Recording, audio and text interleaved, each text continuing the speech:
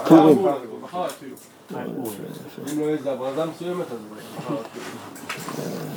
ללמוד מגילה לפני פורים זה טוב, זה הכנה טובה. מתחילים לחשוב את החוסר. אני צריך לבוא, יש מסיבה.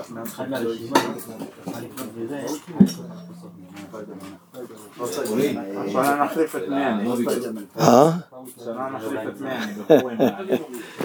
ביחד. נצרף כוחות. אחד על חשבון השני אומרים. לא. יש שם טיינה.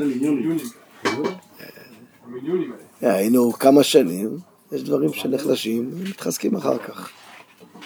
זה בסדר גמור. לא, הם באים אלינו. אני פתוח להובלה. אני לא יוזמתי מעצמי, אבל ברגע איפה שרוצים, איפה שאני משתדל. כאן יש לי מחויבות מיוחדת. גם כשאין לי כוח, אז אני אומר, כתוב בתורה, והגדת לבנך. הכל בזכות נוסי. מה אתה חושב, נעזוב אותך, התחתנת, הלכת? הגדת לבנך. איך אמרתי בשבת, שהיה מישהו שראיתי כתב לאמא שלו, יצאתי ממך פעם אחת, אבל את לא יוצאת ממני לעולמים. ככה זה ההורים. רב נחמן פוקס, הכניס אותנו קצת שויבובים. צריך לעשות ניגון של שויבובים. איזה ניגון של שויבובים?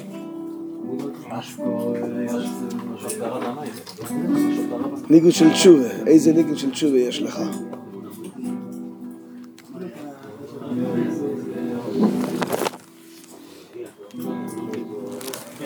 תתקרב לפה נחמן.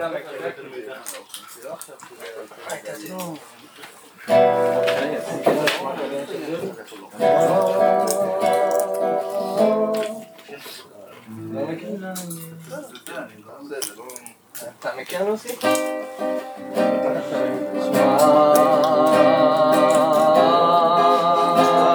קוילאי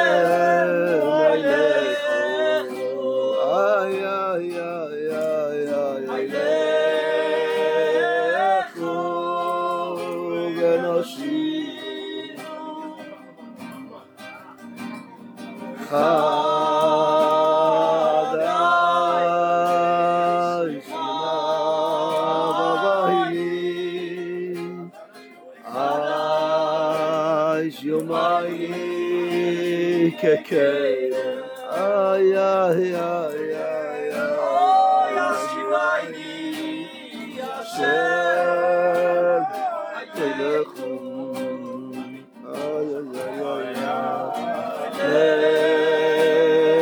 Lechu v'noshivu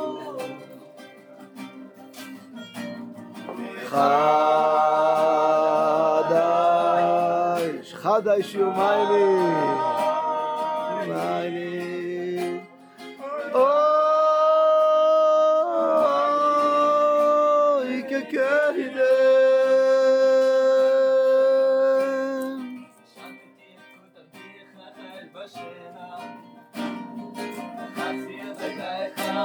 Atan Pe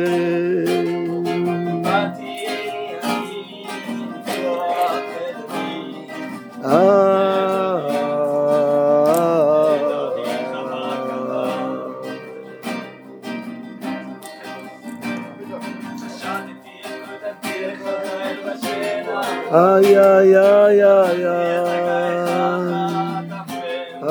ay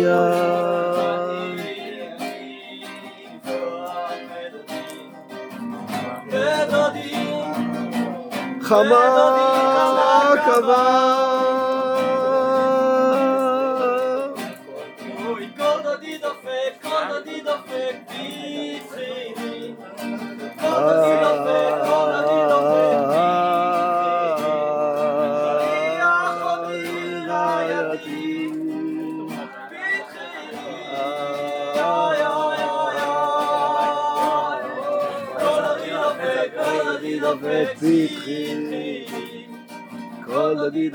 כל עדי דופק פתחי לי אחותי רעייתי בשבוע אני עומד בזה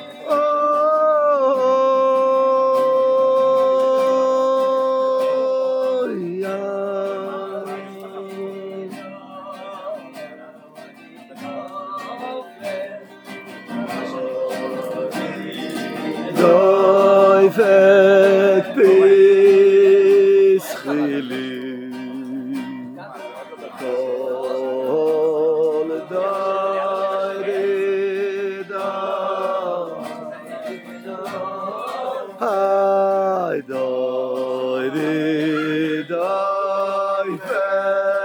פתחי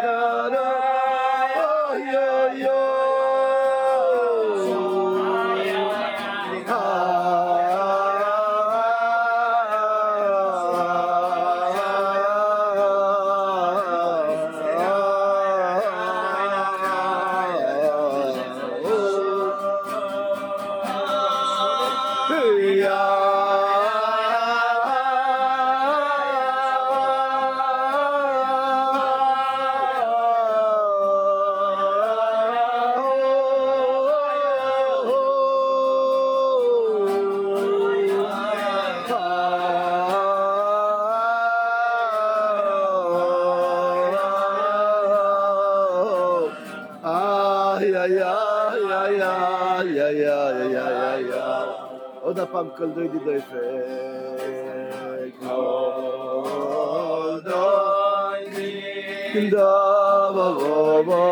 דופק כל דוידי דופק פסחי לי כל דוידי דופק Did I bet פסחי אחרי סירה יוסי עמוסי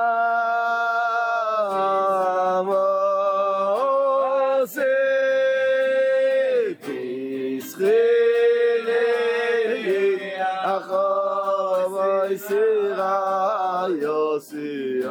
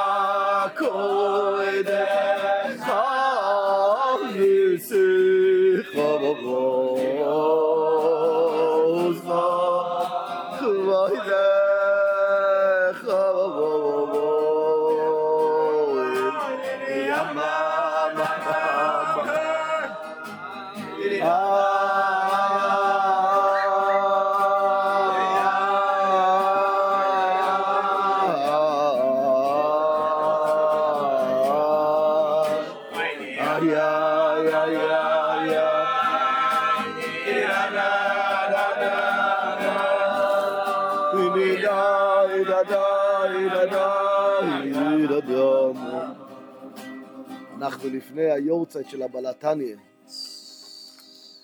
מחר בלילה זה היורצייט. בוודאי הניגונים האלה של בסוירס חב"ד מתחברים. צריך 4 בבות, חיה. נכניס 4 בבות גם בעזרת השם. שרנו את הפסוק הזה, כל דוידי דויפק. פסחי לי, אחויסי, יוסי, לינוסי, סמוסי. שרוי שינים לו טל. קבוצותיי רסיסי לילה, זה הפוסק של שלמה המלך בשיר השירים. אמרנו שזה שויבבים, ניגן של שויבבים. בדרך כלל בעולם נתפס די בטעות שהמושג הזה של תשובה זה משהו כבד, משהו מפחיד, משהו... יש לזה קונוטציות, יש לזה הסברים, כי בוודאי יש מושג של לב נשבר, יש מושג של חרטה, שאדם יקלוט שהוא עשה משהו רע כלפי הנשמה שלו, כלפי כביכול השמות הקדושים, הספירות, העולמות. בפשטות, בתשובה על פי מה שאנחנו יודעים גם בתורה ביום כיפר וגם בחז"ל ובספרי קבולה, זה לצום בשובבים יש כאלה צמים פ"ד תעניות, 84 צומות. והארי הקדוש אומר ש84 צומות זה רק על פגם אחד של זרע לבטלה. כמה צריך לצום? כל החיים לצום לא נספיק. זה לא פשוט בכלל. לא פשוט בכלל. לא סתם הצדיקים במהלך הדורות באו והקילו עלינו, כי הם הבינו המצב לא פשוט. מה זאת אומרת? הארי הקדוש מגלה, יש לזה שורשים בזוהר, זה בנוי על רמוזים במים החז"ל, שיעקב אבינו, הטיפה הראשונה שלו, יצא ממנו כשהיה בגיל 84. הוא היה אמר על ראובן, כויכי ורישיס אויני. רש"י מביא, זה מדרושי חז"ל, שראובן, הבן הבכור שלו, זה היה הטיפה הראשונה של יעקב אבינו. כתוב בספרי קבולה על פי הזוהר, שיעקב אבינו היה בדרגה נוראה, זה נקרא בלושן הזוהר, בשפת הקבולה, זיערא דאדם הראשון. הוא היה אדם הראשון כמו לפני החטא. הגיע לכזה זיכוך, זה לא פשוט לחשוב. אז יעקב אבינו היה לו יצר אור כמונו. ובחור בגיל 84, אתה יודע מה זה? אח של איסוף. איסוף כבר היה לו 4 נשים. כבר היה לו 3 נשים, מה שכתוב בתורה, איזה שמות, יהודית, בוסמאס, מוחלס. האיסוף כזה שמסתובב ברחובות, השקרן הרמה, היו כבר נשואים 3 נשים. ויינקל הישיב בבוכר, 14 שנים בשם והסקת, יושב, לא בגיל 18, לא בגיל 24, לא בגיל 30, לא בגיל 40, וכבר הגיע לגיל 70, הוא מגיע ללובון, הוא כבר אחרי גיל 70, הוא צריך לעבוד עכשיו 7 שנים, הוא מקבל בסוף. בסופו של יום יש ליעקב אבינו 4 נשים, מקים 12 שבטים, 70 נפש, 60 ריבוי, אבל מה שעבר על יעקב אבינו, יצרורס שלא פשוטים. כתוב במדרש כל לילה, 3 גרסאות במדרש, או את כל התהילים הוא אמר, או 15 שיר המלויס, או שיר המלויס אסענה לאורי מאין יובו יזרי. כל הלילה צעק, או איסי ביום החולני חוירה וקרח בלילה. הוא לא נכשל. לא נכשל. יעקב אבינו לא נכשל. התורה מעידה עליו שהטיפה הראשונה שיצא ממנו, הוא לא נכשל אף פעם בזרע לבטלה. בגיל 84. על הבסיס הזה מתבססים גם התיקונים של תיקון זרע לבטלה לתיקון מקרה לילו של 84 תעניות. זה בנוי על הבסיס הזה שחז"ל מרמזים לנו שיש פה איזה משהו ב-84. וזה הספרים הקדושים כותבים שיש עניין גדול, מי שיכול לנצל את ההזדמנויות האלה, לפדיון הבן, זה גם, יש לזה כוח של, כי בתורה בפרשת במדבר, על פדיון הבן כתוב פדיום, פ"ד יום. זה כנגד 84 תעניות. יש עניין גדול. אמרו את זה פעם לגר הרב, אומרים על הבייס ישרול, או אחד לפניו. מישהו הלך לפדיון הבן, אמר לו, זה כתיב, זה גוי סתיקן, פ"ד תעניות. אמר לו, הדף גימור זה פ"ד תעניות. דף גימרה זה גם פ"ד. זה רבלת גימור, ודאי, צריך כל דבר.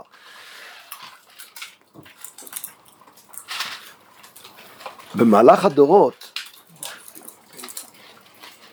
התלמידים של הארי, הרשש, אחר כך עוד ועוד, הם הבינו שאי אפשר לבקש מאיתנו לצום 84 תעניות על פגם אחד, זה לא יעזור, מה יהיה פה? אז הצדיקים במהלך הדורות גרמו, העבירו את זה למצב שנקרא פדיון פ"ד תעניות. יש מושג שאפשר לבדות את זה. עכשיו, 84 תעניות, על פי מה שכתוב בכתבי הארי, שצריך לצום 5 פעמים פ"ד תעניות. כי כל פגם של פגם הברית, בפרט זרע לבטלה, פוגם ב5 סוגי פגמים. 5 פעמים פ"ד תעניות. לצום כל החיים. כן, הגמרא אומרת לשון, סגרת את הדלת לבעלי חובות, זאת אומרת, אתה סגרת דרך התשובה, סגרת את שערי התשובה. נעלת דלס בפני לובין. בספורים הקדושים משתמשים בביטוי הזה של הגמרא לעניין הזה. אז יש במהלך הדורות, ומי שהיום אפשר להגיד אח של דור, יש הרבה יהודים טובים, ביניהם רב גמליאל רבינוביץ' מירושלים.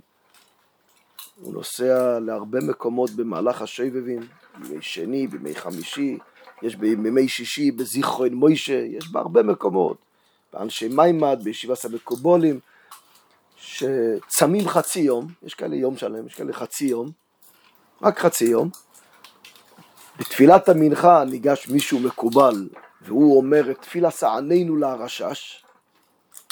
יש, לא ענינו הקצר שאומרים בתעניות, ענינו של כמה דפים, זה לוקח כמעט שעה שלמה לרב גמליאל רבינוביץ' לומר את זה. ולפני שעושים את התפילה שענינו להרשש, שזה בנוי על 5 פעמים פ"ד תעניות, פודים את 5 פעמים פ"ד תעניות. מה זאת אומרת פודים את זה? אז עקרונית, רואים עד כדי כך הקילו עלינו החכמים. זה לא סתם אבי גימחת. זה בנוי על יסודות חזקים, כי הבינו את מצב הדור. עקרונית, לבדות פ"ד תעניות הכוונה היא, שאומרים לבן אדם ככה, בסדר, אתה לא יכול לצום, מבינים אותך. אתה אוכל כל יום, פעמיים, 3, כמה כסף אתה מוציא על האוכל שלך? אני אעשה חשבון, לפחות 20 שקל, 30 שקל, 40 שקל, לא מדברים על מסעדות. ארוחה רגילה, שחריס, מנחה, מיירב, פעמיים לפחות, כי בלילה כבר מותר לאכול, בוא נגיד בבוקר ובצהריים, בדרך כלל זה נע בין 20 ל-30 שקל. תכפיל את זה 85, ו5 פעמים 85, ואת הכסף הזה תיתן לצדקה. אתה לא יכול לצום פ"ד תעניות, מבינים אותך. אבל 5 פעמים 84, תכפיל. כמה זה יוצא? זה פגם אחד. זה גם, הבינו החכמים, זה גם בעיה, גם כסף אין לחוטים האלה. אין כוח לצום, וגם כסף אין, מה עושים? תראה את המתיקות של חכמי הקבלה, שככה נוהגים. תלכו לבית כנסת בזיכרון מוישה, או באנשי מימד, אצל המקובולים הגדולים, אתם תראו שככה עושים. כל אחד ניגש לבימה, על הבימה באמצע בית כנסת, יש, מישהו כבר פעם אחד גנב את זה, יש קופסה גדולה, שם יש דולרים, שהם עושים לפחות פעם אחת. עושים לפחות. אומרים לפחות, עושים את זה כל שבוע, אז יש לך כמה פעמים. אתה עושה את זה במהלך כמה שנים. אבל תשמע, אבל הפוינט, הנקודה העיקרית, מה שעושים פה, אתה לוקח את הקופסה הזאת של הדולרים, שזה כמה מאות דולרים, שזה בעצם מייצג 5 פעמים פ"ד תעניות, אתה שם 10 שקל, ואתה קונה את זה, ואתה אומר, הנה, הכסף הזה שאני עכשיו קניתי, ב10 שקל קניתי את קופסת הדולרים, את זה אני מכניס בחזרה, וזה יהיה פדיון פ"ד תעניות 5 פעמים בשבילי. אפשר לעשות את זה 100 פעמים? לא 10 שקל. כן, אבל כל פעם עוד פעם 10 שקל, אתה קונה, לפחות עושים את זה פעם אחת. אני מסתכל על זה ואני אומר, וואי, תראה. כבר פה אנחנו רואים איך באו לקראתנו. זה מתחיל מפ"ד תעניות על כל פגם, זה מגיע למצב של פדיון פ"ד תעניות, זה מגיע למצב של פדיון דפדיון. ועושים את זה, ככה כלל ישראל נוהג. עכשיו, זה האלול של החסיד. זה לא רק חסידים, תבוא לשם, אני כשאתה היית ילד, היית הולך איתי, אני הלכתי בשמואל, בבית כנסת, הלכתי למקווה, והלכתי לבית כנסת של זיכרון מוישה, רב גמליאל, יש את זה היום בהרבה בתי כנסת, תאר לעצמי שגם בבית שמש זה קיים, ובכל מיני מקומות. אני יודע מה זה אני יודע? אני חושב לעצמי, רבינו הקדוש רב נחמן מברסלב הגיע והביא לנו את 10 מזמורי תהילים. תיקון הכללי. ש10 מזמורי תהילים במקור, כן, בתורה שבכתב של ברסלב, לא בתורה שבעל פה. בתורה שבכתב, כמעט ברוב המקומות, בליקוטי מוהר"ן, בסיכס הר"ן, בעיקר התיקון הזה של 10 מזמורי תהילים האלה זה על פגם הברית, על מקרה לילה, על זרע לבטלה של מקרה לילה. לא כתוב בצורה מפורשת שזה מתקן את כל הפגמים של הבן אדם. למה זה נקרא תיקון הכללי? אז בפשטות כתוב בהקדמה שמי שנתן את השם תיקון הכללי זה היה רב שכנה הבן של רב נוסן.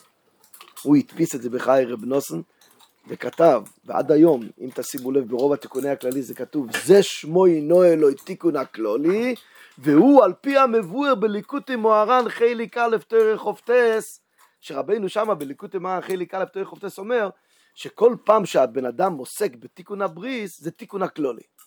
אז זה ודאי דבר אמיתי, אבל הרב שיק טוען, בלי זה שלוים משיק הוא טען שמי שאומר אחרת הוא היה חריף בלשונו, יש מכתבים ממנו.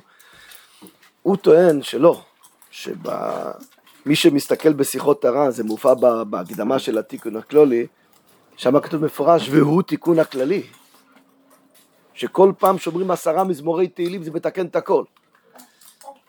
בכל זאת אני זוכר ששאלתי גם את רב לוי יצחק בנדה זיכרונו לברכה, שאלתי גם את סבא שלי רב שמואל שפירא זיכרונו לברכה. היו כאלה בעלי תשובה שחזרו בתשובה אז בברסלב לפני 40-50 שנה, לפני 40 שנה שאני הייתי בקשר איתם. שקויר, זה תיקון הכללי. חיים לחיים, אורך יום ומשנויס חיים, ערק זה... ודאי, הוא אומר, ערק, זה מערק את כל הניצוצות הקדושה מהקליפות, כן? הוא היה עושה בזה דברים טובים. אז היו כאלה בעלי תשובה ששלחו אותי לרב לוי יצחק בנדה ושל סבא שלי רב שמואל. היום כולנו צריכים, לא צריך לחפש דרך אחד שהוא מגיע מעולם החילוני, כולנו יש לנו את הפגמים שלנו. אבל הם באו ולא, ברצינות, עם לב נשבר. מה אנחנו עושים? אנחנו חטאנו, אבינו ופשענו, רחמנא ליצלן, איסורי נידה, בגילוי עריות. עכשיו, על כל סוג פגם יש תיקונים אחרים. פ"ד תעניות זה רק על מקרה לילה. על נידה יש תיקונים אחרים. על גילוי עריות יש תיקונים אחרים. על משכב זכור, רחמנא ליצלן, יש תיקונים אחרים. ובאו חבר'ה ואמרו, מה אנחנו עושים? רבינו הקדוש רב נחמן גילה 10 מזמורים שכתוב בפנים שזה טוב למקרה לילה, אבל מה אנחנו עושים? איך אנחנו בטוחים שאנחנו נתקן את הפגם? צריכים לעצום את כל עצמות שהארי הקדוש אומר? רב לוי יצחק בנדה ורב שמואל שפירא לא רצו לענות לי כל כך בקלות. תיקון הכללי 10 מזמורים. זה היה מצב שהאומן היה סגור. הם אמרו, הרבה להתפלל שיצליח להגיע לאומן ושמה להגיד את 10 מזמורים. כי באומן להגיד ליד קברו של רב נחמן את 10 מזמורים זה ודאי תיקון הכללי. הכל כלול כאילו. כן, זה תיקון הכללי. יש פתרון. רב לוי יצחק בנדה סיפר שהיה אחד באומן, קראו לו צדוק. רב לוי יצחק סיפר עליו סיפורים מדהימים, הוא היה בהתחלה קומוניסט מושבע, הוא נפל בקומוניזם. רב לוי יצחק אמר עליו פעם, הגוון הרוצח, הוא רצח אנשים. היה פגום, היה מרוחק מהיהדות, מהיידישקייט לגמרי. משום מה הוא נכנס פעם להגיד קדיש על אבא שלו בבית כנסת של ברסלב. ביורצייט רצה, הראש הזה, הרוצח הזה. עכשיו בבתי כנסת אחרים, מי רצה להכניס אותו? מי רצה לשמוע? בברסלב ידע בקלויז, שם זה ברדיצ'ה, בית שמש, רמה ד', תכנס, לא יזרקו אותך מפה. הוא נכנס, והיו כאלה מחסידי ברסלב, גם אז היו סיקריקים. עשו בלגן, מה הוא עושה פה? ביצק אמר, לא להרחיק אותו. בן אדם מגיע, לא משנה מה הוא מי. בא להגיד קדיש, היה פעם סיפור כזה אצל רב נוסן, עוד יותר. רב נוסן אמר, עם שתי אנשים אני אתפאר לפני הכיסא הכבוד, כך רב נוסן אמר, עם הדייטשל ועם, איך שכחתי את השם של השני, שקראו לו, מי היה הסיפור השני, שאותו דבר, פעם אחד מישהו נכנס בשבת לבית כנסת של ברסלב, עכשיו הוא היה צייר או כותב, הוא נכנס עם ידיים שראו שהוא כתב בשבת. דיום, וזה היה טרי. הוא נכנס ובאמצע קטר הוא הרים את הידיים. היו כאלה שמיד אמרו, זה יסרוק אותו. רב נוסן אמר בשום אופן. הוא הגיע, לא משנה מה מחשבותיו, אולי יש לו כל מיני מחשבות, הוא בודק אותנו. הוא נהיה בעל תשובה גמור. רב נוסן אמר, איתו אני אתפאר לפני כיסא הכבוד. אותו דבר היה עם צדוק הזה. רבי יצחק אמר, הוא נהיה רב צודק. והוא התחיל לספר לרבי יצחק את מה שהוא עשה בחיים. רבי יצחק אמר לו, נאי, תצאי מניש. בברסלב המקורי מאוד נזהרו לא לשמוע וידוי דברים של אף אחד. וידוי דברים רק ליד הציון של רבינו. רק שרבינו ישמע, אל תספר לי. אז רבי יצחק אמר לו, גי צמציין. אל תספר לי כלום, לך לציין, שמה, תיקון הכלולי בווידוי דבורים, דוסי. זה התיקון. אז רבי יצחק אמר לי, אז וגם סבא שלי רב שמואל שפירא, לאותם ששאלו, מה איתנו? אמרו כולם, שהתפללו הרבה שהציון ייפתח ויוכלו לנסוע לאומן. סבא שלי רב שמואל, ושאלתי את רבי יצחק, הוא גם הוסיף לי, שבינתיים אומן היה סגור, שילכו לכותל להגיד תיקון הכללי, כי יש בכותל עניין של אשרו של נשמוס הצדיקים, הם אמרו גם שבמירון, ליד רב שמעון בר יוחאי, בצפת, ליד הקבר של הארי, אפשר להגיד את התיקון הכללי, וזה ייחשב משהו. הם לא רצו להגיד בוודאות גמורה, אבל זה רבינו אמר שחמישה יחידי הדוירוס מחוברים יחד. אבל ברוך השם, כן? נפתח האומן, עם כל המניות שיש, עם כל זה שנחמן פוקס נמצא איתנו פה ולא באומן, יש קשיים, אבל אפשר לנסוע. ברוך השם, זכיתי ביורצייט של רב נוסן, נסענו והיינו, עם כל הקשיים. אני לא אומר שאין קשיים ואין פחדים ואין סכנות, אבל אפשר. אין חשמל, אבל יש חשמל בלב. יש חום ואור בלב. אז בוודאי, הדוד שלי, יש לי דוד נחום דוב שפירא, הוא אמר לי, זה היה רעיון שלו וקניתי את זה. הוא אמר לי שזה מעניין, שרבי נתן, כשהוא מספר את כל הסיפור של התיקון הכללי, בשיחות הר"ן ובהקדמה של תיקון הכללי זה מופיע, שזה לקח לרבינו כמה שנים לגלות את 10 מזמורים. בהתחלה הוא דיבר על העניין שתהילים זה מסוגל לפגם הברית.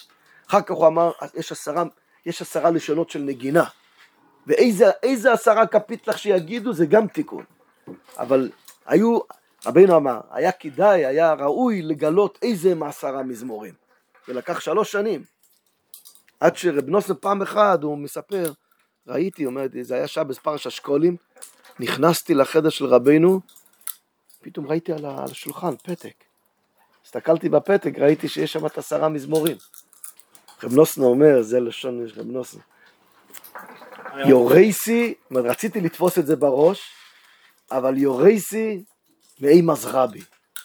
כאילו, יש דרך ארץ, רבינו לא אמר לך את זה עדיין. ראיתי. אז רב נוסן מספר, היות שהוא כבר ידע שרבינו כבר כתב את 10 מזמורים, אז הוא בא לרבינו ואמר, מה הם 10 לשונות? מה הם 10 מזמורים? רבינו אמר, לזה יהיה זמן אחר. הוא לא רצה לגלות את זה לרב נוסן.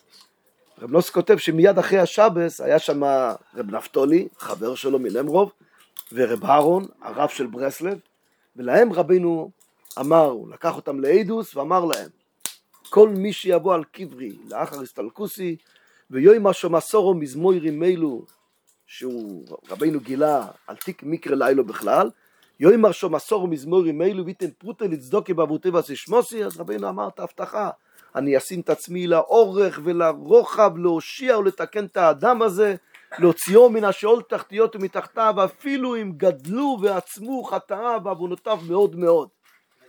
זה לא תלוי לראש השנה? לא לראש השנה, זה לכל השנה. אנשי שלומנו אמרו שבערב ראש השנה יש לזה עוד יותר כוח.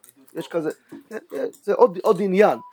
אבל הדוד שלי, דוב שפירא, אמר לי שזה מעניין, לא, מה שבראש השנה, משהו לא יכול לעשות כל השנה בראש השנה. כן, כן, אבל לגבי התיקון הכלולי לא כתוב דווקא בראש שנה ולא כתוב דווקא בערב ראש שנה. הוא אמר איזה דיוק לשון מעניין, שהרבי נתן מספר שאת התיקון הכלולי מתי זה התגלה? בשבס משפוטים שקולים. זה בעצם השבת האחרונה של השויבבים של חיי רבנו. זאת אומרת, באיזשהו מקום יש פה איזה תיקון שויבבים חדש של רבנו. כשרבנו הקדוש בא והוא אומר, רבנו אומר, בהקדומה של תיקון הכלולי, אני יודע שבעניין הזה 3/4 העולם נכשלים. ומה עושים? רבנו נתן לנו תיקון. עכשיו רבנו עצמו אמר, ורב נוס כותב את זה, לכאורה זה דבר קל. כמה זה לוקח? 10 דקות, רבע שעה, 20 דקות. מי שיתרגל 5 דקות יכול להגיד תיקון הכללי. רבנו אמר, אני אומר לכם שגם זה יהיה קשה. ורואים את זה. מי שבפרט אם אדם נכשל במקרה לילה, שרבנו אומר שטויב ליטבול מיד במקווה בויסה היום, ויאמר בויסה היום 10 מזמור תהילים, ורבנו אמר, אני חוזק מועיד בכל הדבורים שלי, בזה אני חוזק ביוסר, שעניין זה מתקן את הכל. גם שמקרה לילה בוודאי. האם זה תיקון הכלולי על כל העוונות? הרב שיק טוען שכן. כי ככה כתוב בשיחות הר"ן, והוא תיקון הכלולי. האנשי שלמנו האחרים לא היו כל כך בטוחים בזה. מה שכן, ליד הציון של רבנו זה היה בטוח. אפשר לראות, מי שיסתכל טוב, בימי מוהר"נת, רבי נתן יש לו שם איזה ניסוח, הוא אומר שהבן שלי הדפיס את 10 מזמורים, שהם תיקון למקרה לילו כמבואר בליקוטי מוהר"ן, והוא תיקון הכלולי למי שאומר על קברוי. שם באמת רואים את הניסוח הזה. רב לוי יצחק בנדל למשל, אני זוכר אותו בחיוב הרבה פעמים, הוא לא קרא לזה תיקון הכלולי אף פעם. הוא קרא לזה דעשורו מזמורים, תצאן קפיטלך, דעשורו מזמורים. אבל בסדר, בוא נגיד אפילו שהרב שיק צודק, אז אדרבה ואדרבה. שכל פעם שאדם אומר את 10 מזמורים האלו, זה לא רק תיקון למקרה לילו, זה תיקון הכלולי. כמו שעוד הדורות זה כנראה נהיה תיקון הכללי. זה ברור שכל תיקון בתיקון הברית זה תיקון הכלולי. רבינו אומר זה מפורש, בתור חופטס. על פי זה נתנו לזה את השם תיקון הכלולי. אבל האם באמת זה רבינו קיבל על עצמו ש10 מזמורי תהילים גם לא ליד קברו יתקן את הכל? זה דבר שאפשר להגיד, אני מכבד את הרב שיק, אני אומר את שמו. רגע, הוא מתנה את זה, אבל שלא יחטא שוב, או שזה ככה יעשה מה שהוא רוצה? חיים מרן כתוב מפורש, ובלבד שיקבל על עצמו לא לחזור להיוולתו. רבינו אז הוסיף, מה עם שויגג? שויגג אני לוקח על עצמי. זה לא סתם ביטוי, שצדיק יכול לבוא להגיד, שגגות אני לוקח על עצמי, אבל לא במזיד. ועד שיקבל על עצמו, לא לחזור להיוולתו, ואנשי שלמנו אמרו, שהנקודה העיקרית שמי שבאמת מגיע לציון של רבינו ואומר את 10 מזמורי תהילים עם הפרוטה לצדוקה ווידי דבורים, זה מכניס בו כאלה הרהורי תשובה שהוא באמת באותו רגע רוצה להתחרט ורוצה לקבל על עצמו. אחר כך היצרור עובד עוד פעם, עובד שוב, צריך עוד פעם תיקונים. למה אני אומר את כל זה? שרואים שגם תלמידי הארי, הרשש, המקובולים שהלכו בדרך של תעניות וסיגופים, של שויבבים, גם הם מצאו דרכים איך להקל. אבל שם טוב שבכלל הגיע ואמר לנו לא לעשות תעניות, לא לעשות סיגופים, ורבינו הלך בדרך של הבעל שם טוב. הוא גילה לנו אבל משהו אחר, 10 מזמורי תהילים. בכלל, יש תוירה ג' חלק בייס בליקוטי מוהר"ן שרבינו מדבר על גוידל מיילס אמירס תהילים. רבינו אומר שם במפורש, מי שמרגיל את עצמו לומר תהילים,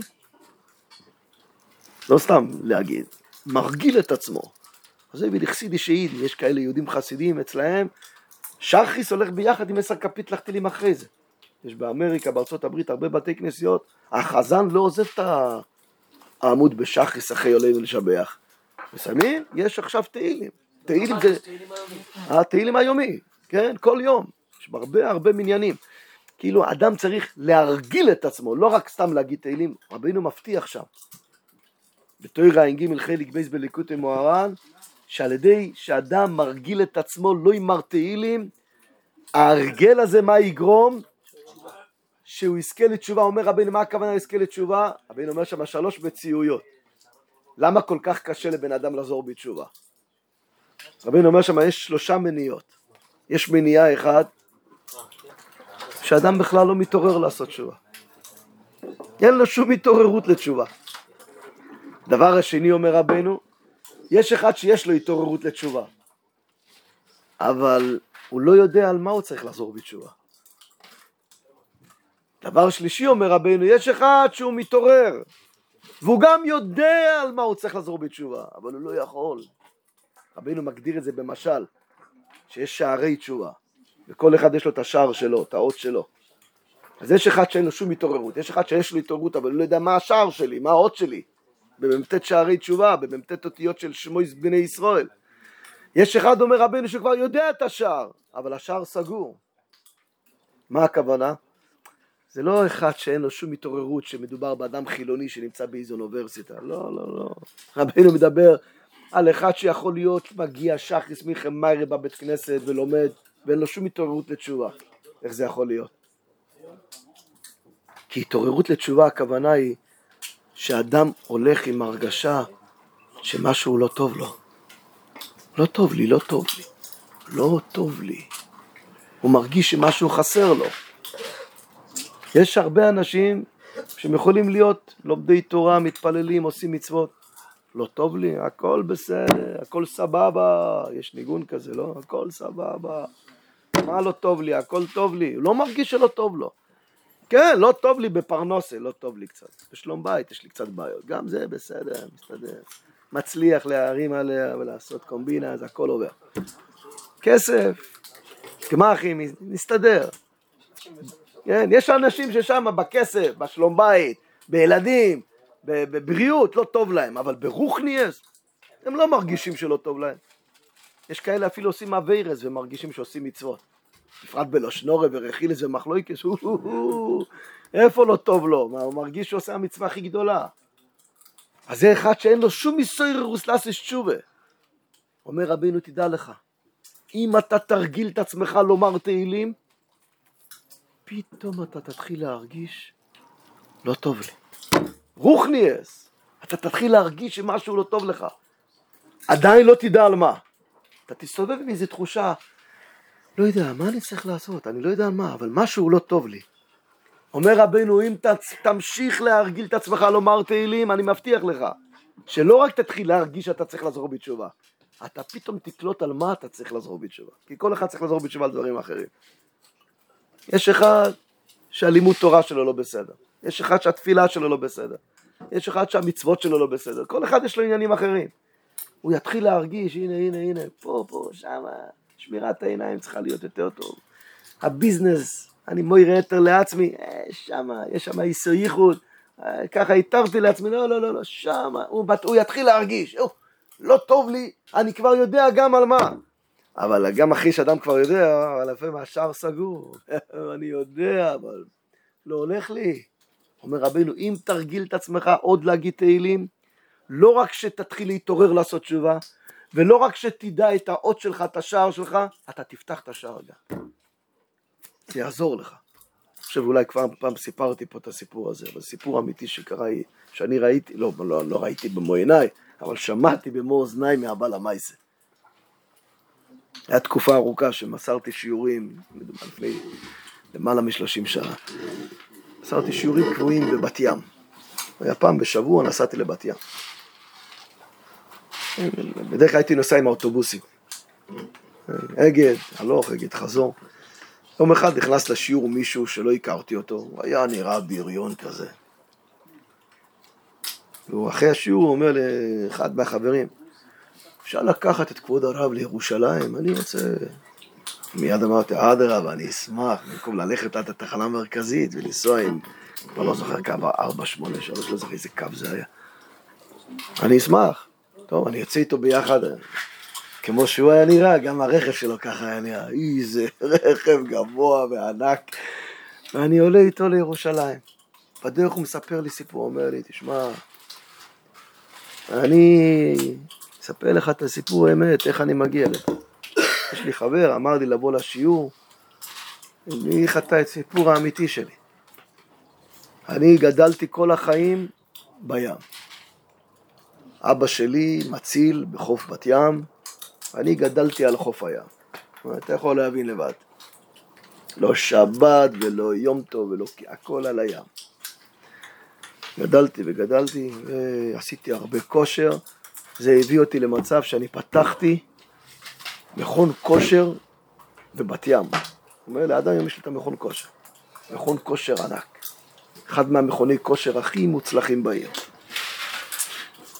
ואין לי שום נגיעה והשגה והבנה בענייני יהדות. כלום. יום אחד הגיע למכון כושר בחור דתי. מה זה דתי? היה לו כיפה. ידעתי שהוא דתי. בסדר, כל מי שמגיע, ברוך הבא. מהבחור הזה הביא איתו ספר, הוא שכח את זה. שכח את הספר אצלי. התקשרתי אליו, היה שם טלפון, מה ליד? אתה צודק, סליחה, אני אבוא לקחת. אני בינתיים מסדר את המכון כושר אחרי שהכל הולך. אני יושב לי, קפה עם סיגריה, לא היה לי מה לעשות. אמרתי, מה זה הספר הזה? זה היה תהילים. פתחתי אותו, אומר ככה, לא יודע איפה, ככה פתחתי, היה שם כמה מילים שדיברו אליי. התחלתי להגיד אותם. וואו, זה מדבר אליי, זה טוב. אמרתי את זה פעם ופעמיים. דפדפתי עוד כמה דפים, אמרתי, לא, זה לא. לא הבין את המילים שכתוב שם, סגר, שם את זה בחזרה.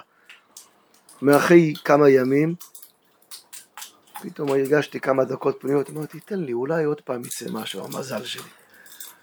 פתחתי, עוד פעם, נפתח לי כמה מילים טובות, אמרתי את זה.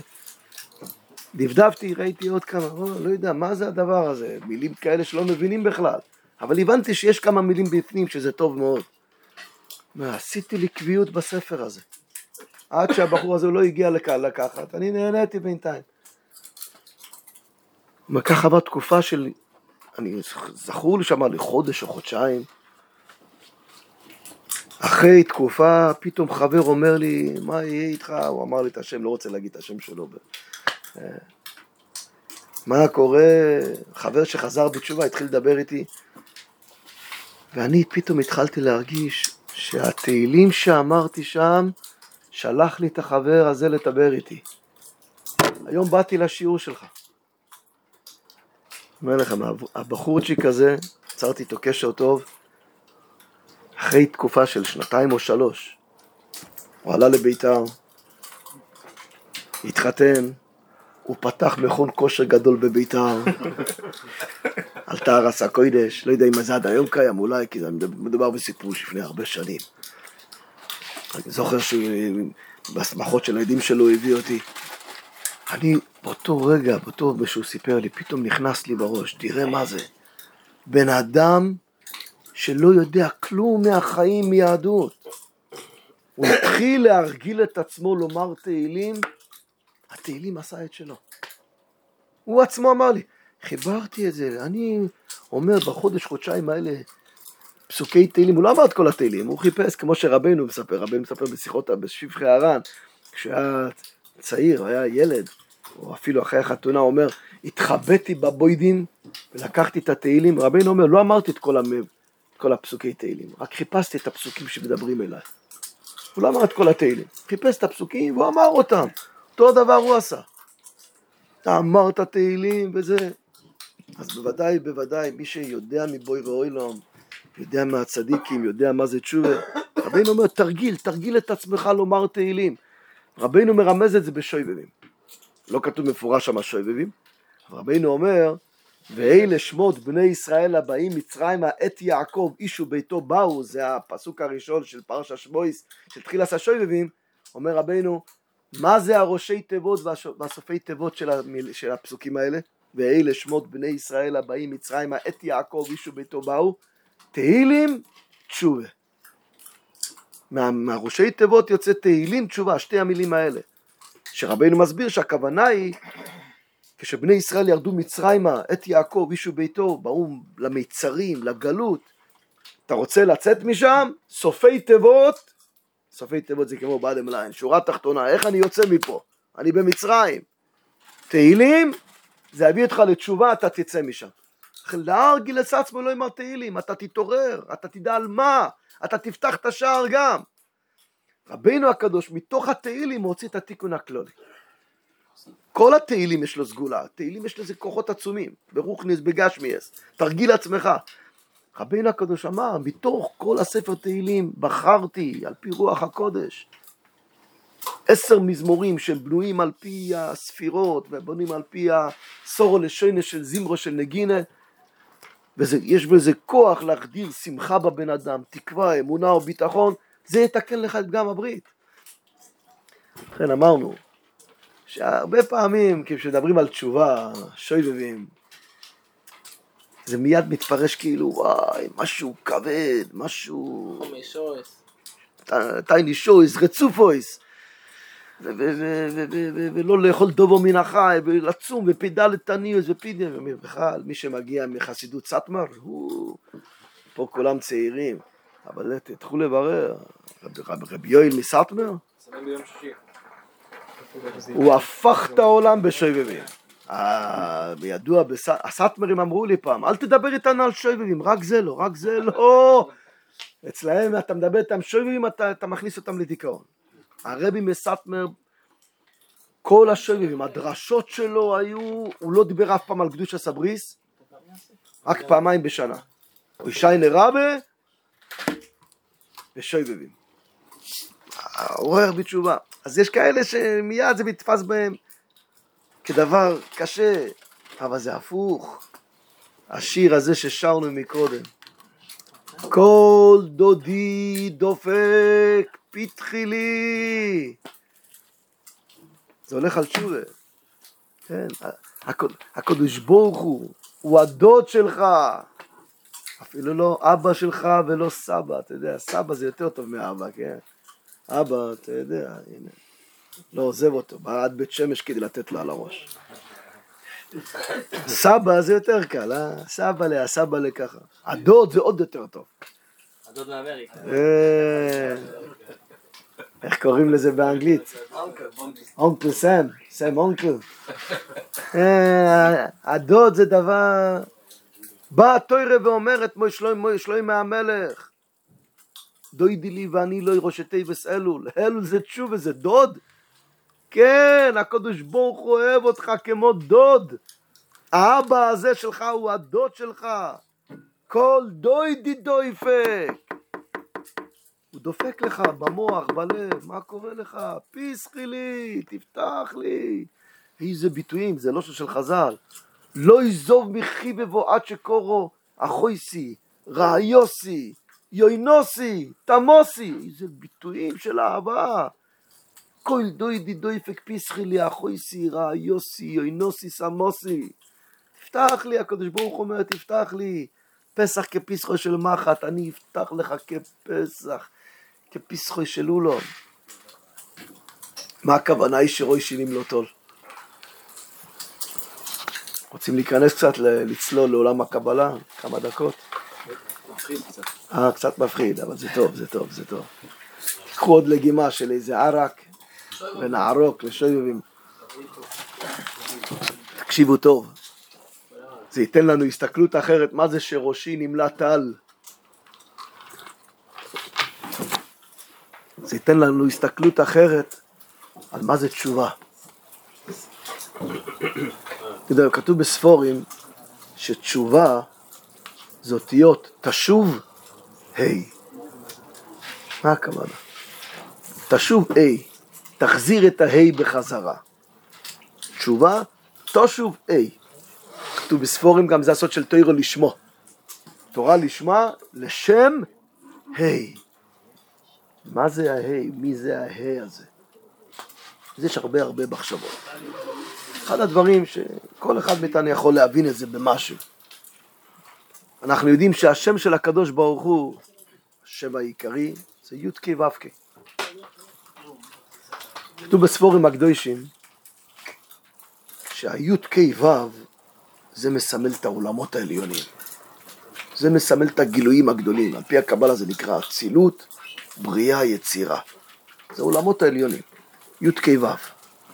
ההי האחרונה זה פה אנחנו, זה עולם העשייה. זה נקרא השכינה הקדושה. מה זה שכינה? השוכן איתם. זה האלוקות ששוכן כאן בעולם הזה שלנו. עכשיו, כל המטרה, במובנים הקבליים והחסידיים, של כל הלימוד תורה, של כל עבודת התפילה, של כל עשיית המצוות, סור מרע ועשה טוב, מה אנחנו אומרים לפני כל דבר? לשם ייחוד קודשא בריחו ושכינתי. מה זה? לא נוכל להבין, כן? זה באמת דברים עמוקים, אבל אנחנו אומרים את זה. אחד העניינים כתוב בספורים זה לכוון, לחבר את י' כ' ו' לה' האחרונה. י' כ' ו' זה קודשא בריחו, ה' האחרונה זה השכינה הקדושה. מי זה השכינה? אתה. כל אחד מאיתנו זה חלק מהשכינה, חלק מהגילוי של בורא העולם כאן בעולם הזה שלנו. ואנחנו מנותקים מהי' כ' ו'. אנחנו מפורדים מהי' כ' ו'. הי' כ' ו' נמצא שמה, והה' נמצא איפה שנמצא. זה נקרא שכינתא בגלותא. זה נקרא לאוקמה שכינתא מאפרא. להרים את הה' הזה. תשוב ה', תורה לשמה לשם ה', תחזיר את הה' בחזרה לי' כ' ו'. עכשיו תקשיבו טוב. אנחנו יודעים שהשם של י' כ' ו' כ' אפשר לכתוב אותו בהרבה סוגי אופנים, במילואים. כן, אם אתה ממלא את האותיות, אז י' זה י' ו' ד'. ה' אפשר לכתוב י', א'. אחד המילואים זה נקרא מה, גימטריה אדם, 45. זה י' ו' ד', זה 20. י' זה 10, ו' ד' זה עוד 10. ה' עם א' זה 6. ו' א' ו' זה עוד 13. ו' זה 6, א' זה 1, ו' 13. ה' האחרונה, ה' א' זה עוד 6, ביחד זה 45. זה נקרא י' כ' ו' כ' במילוי אלפין בגימטריה מה. יש אב פסג מה בן, זה מה. עכשיו תקשיבו. קדוש ברוך הוא בא ואומר לכל אחד מאיתנו, דופק לנו במוח, דופק לנו בלב, כל דודי דופק, הוא מתחנן, פתחי לי, תפתח לי את המוח שלך, תפתח לי את הלב שלך, תן לי להיכנס אליך, שראשי נמלא טל, קבוצותיי רסיסי לילה. שלמה המלך במשלים שלו, זה שלמה המלך בשיר השירים. חז"ל אמרו ששיר השירים בהתחלה רצו לגנוז את זה. זה נס גדול שנשארנו עם שיר השירים. אם היום, אני אומר לכם בכנות, חותם לכם, אם היום היה רב אחד מוציא ספר שיר השירים, וואי וואי וואי וואי וואי, היו מחרימים אותו מכל הדת בני ישראל. אפילו חז"ל אמרו, שיר השירים, מה זה הספר הזה? מה זה הסיפורי האהבה האלה? איזה ביטויים, אתה יודע מה זה? שלמה המלך, כאילו מדבר לאהובתו, דופק לה בדלת, כל דודי, הדוד, היא מספרת, הדוד שלי דופק לי בדלת, אחותי, רעייתי, יונתי, תמתי, תפתחי לי, הראש שלי מלא טל, אני בחוץ, עומד לפנות בוקר, הטל יורד על הראש שלי, הקצוות של השערות שלי מלאים רסיסי לילה. תמתי, מה זה? לשון תמה, שלימה, נקייה. איזה ביטויי אהבה. כתוב בגמרא במדרש, רב עקיבא ורבי ישמעאל ועוד תנאים, כשאמרו שיר השירים זלגו אליהם דמעות. בהתחלה רצו לגנוז את ספר שיר השירים, עד שקלטו שזה קודש קדושים. זה לא מדבר על האהבה של בין בעל ואישה, זה הכל משלים. הקודש ברוך הוא זה החתן, זה הדוד. הכלה זה השכינה, זה עם ישראל, זה אנחנו. וכשהקודש ברוך אומר כל דודי דופק פתחי לי, זה החתן אומר לכלה, זה הקדוש ברוך אומר לכל אחד מאיתנו, תפתח לי. מה זה שראשי נמלא טל? תראו מה שהזוהר הקדוש אומר, התיקוני זוהר אומר, כביכול הקדוש ברוך אומר לכל אחד מאיתנו, אני בלעדך רק טל. מה זה ראשי נמלא טל? אם תיקח את הי' כ' ו', זה הראשי, זה הי' כ' ו' של הי' כ' ו', כי תמלא אותו, י' ו' ד', ה' א', ו' א' ו' זה כמה? 39. רוישי נמלא טל. אם אתה ממלא את רוישי, אני רק טל. אין לי את ההי האחרונה, תשוב היי. אני רוצה אותך כדי שיהיה אדם השלם, אדם, גימטריה מה? אני חייב אותך, כביכול הקדוש ברוך הוא מתחנן בפני כל אחד מאיתנו. זאת אומרת, תשובה, אם כן, זה לא משהו אם אחד עומד עם הבוטה על הראש שלך, אתה חוזר בתשובה? כן, ככה לימדו אותנו לצערנו, שהקדוש ברוך כזה גנגסטר אומרים.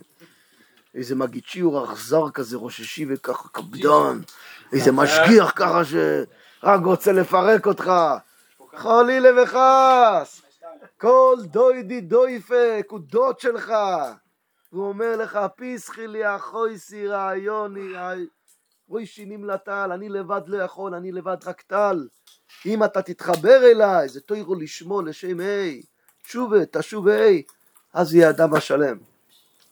אז אנחנו עכשיו בשובבים, ברוך השם, שבוע השני, ויש לנו ברוך השם, הצדיקים מקילים עלינו, בפרט רבינו הקדוש רב נחמן, נתן לנו את 10 מזמורי תהילים, תיקון הכלולי, ובכלל להגיד ספר תהילים כמה שיותר. ננצל את הדבר הזה ונבוא להגיד, רבוינו שלום, הנה, אנחנו באים אליך, פותחים לך את הדלת. אני לא אגיד לך כמו ששרת מקודם, כן, איך שרת את המילים? פשטתי את קוטנתי, איכך אל בשינה, רחצתי את רגליי. השכינה הזאת, אנחנו אומרים לקדוש ברוך הוא, בואי נשאלו אלוהים, כבר פשטת את קוטנתי, אני כבר במיטה, אני כבר עם מה באת אליי עכשיו? אני עכשיו עם הסרטים, אני עכשיו עם האינטרנט, רחצתי את רגליי, איך אני יכול? לא, תקום. פתחתי אני לדודי, אבל פתאום דודי חום הכובר, זה הכל סיפור אהבה בינינו לבין בורא כל העולמים. אם אנחנו נדע שהצדיקים שגילו לנו מה זה תשובה, זה כדי להקל עלינו, כדי להעיר לנו, ונבין שהקדוש ברוך כביכול מתגעגע אלינו, משתוקק אלינו, אוהב אותנו כמו אהבת דוד לרעייתו, אז ההסתכלות על תשובה תהיה אחרת לגמרי בעזרת השם. כל דוידי דויפק, כל דויפק פסחילי, כל דוידי דויפק, דוידי דויפק פסחילי, פסחילי יחוב ויסירה יובוסי נוסי. זה אחרת לגמרי, מבינים? זה אחרת לגמרי השיר הזה. מילי יחוב ויסירה יובוסי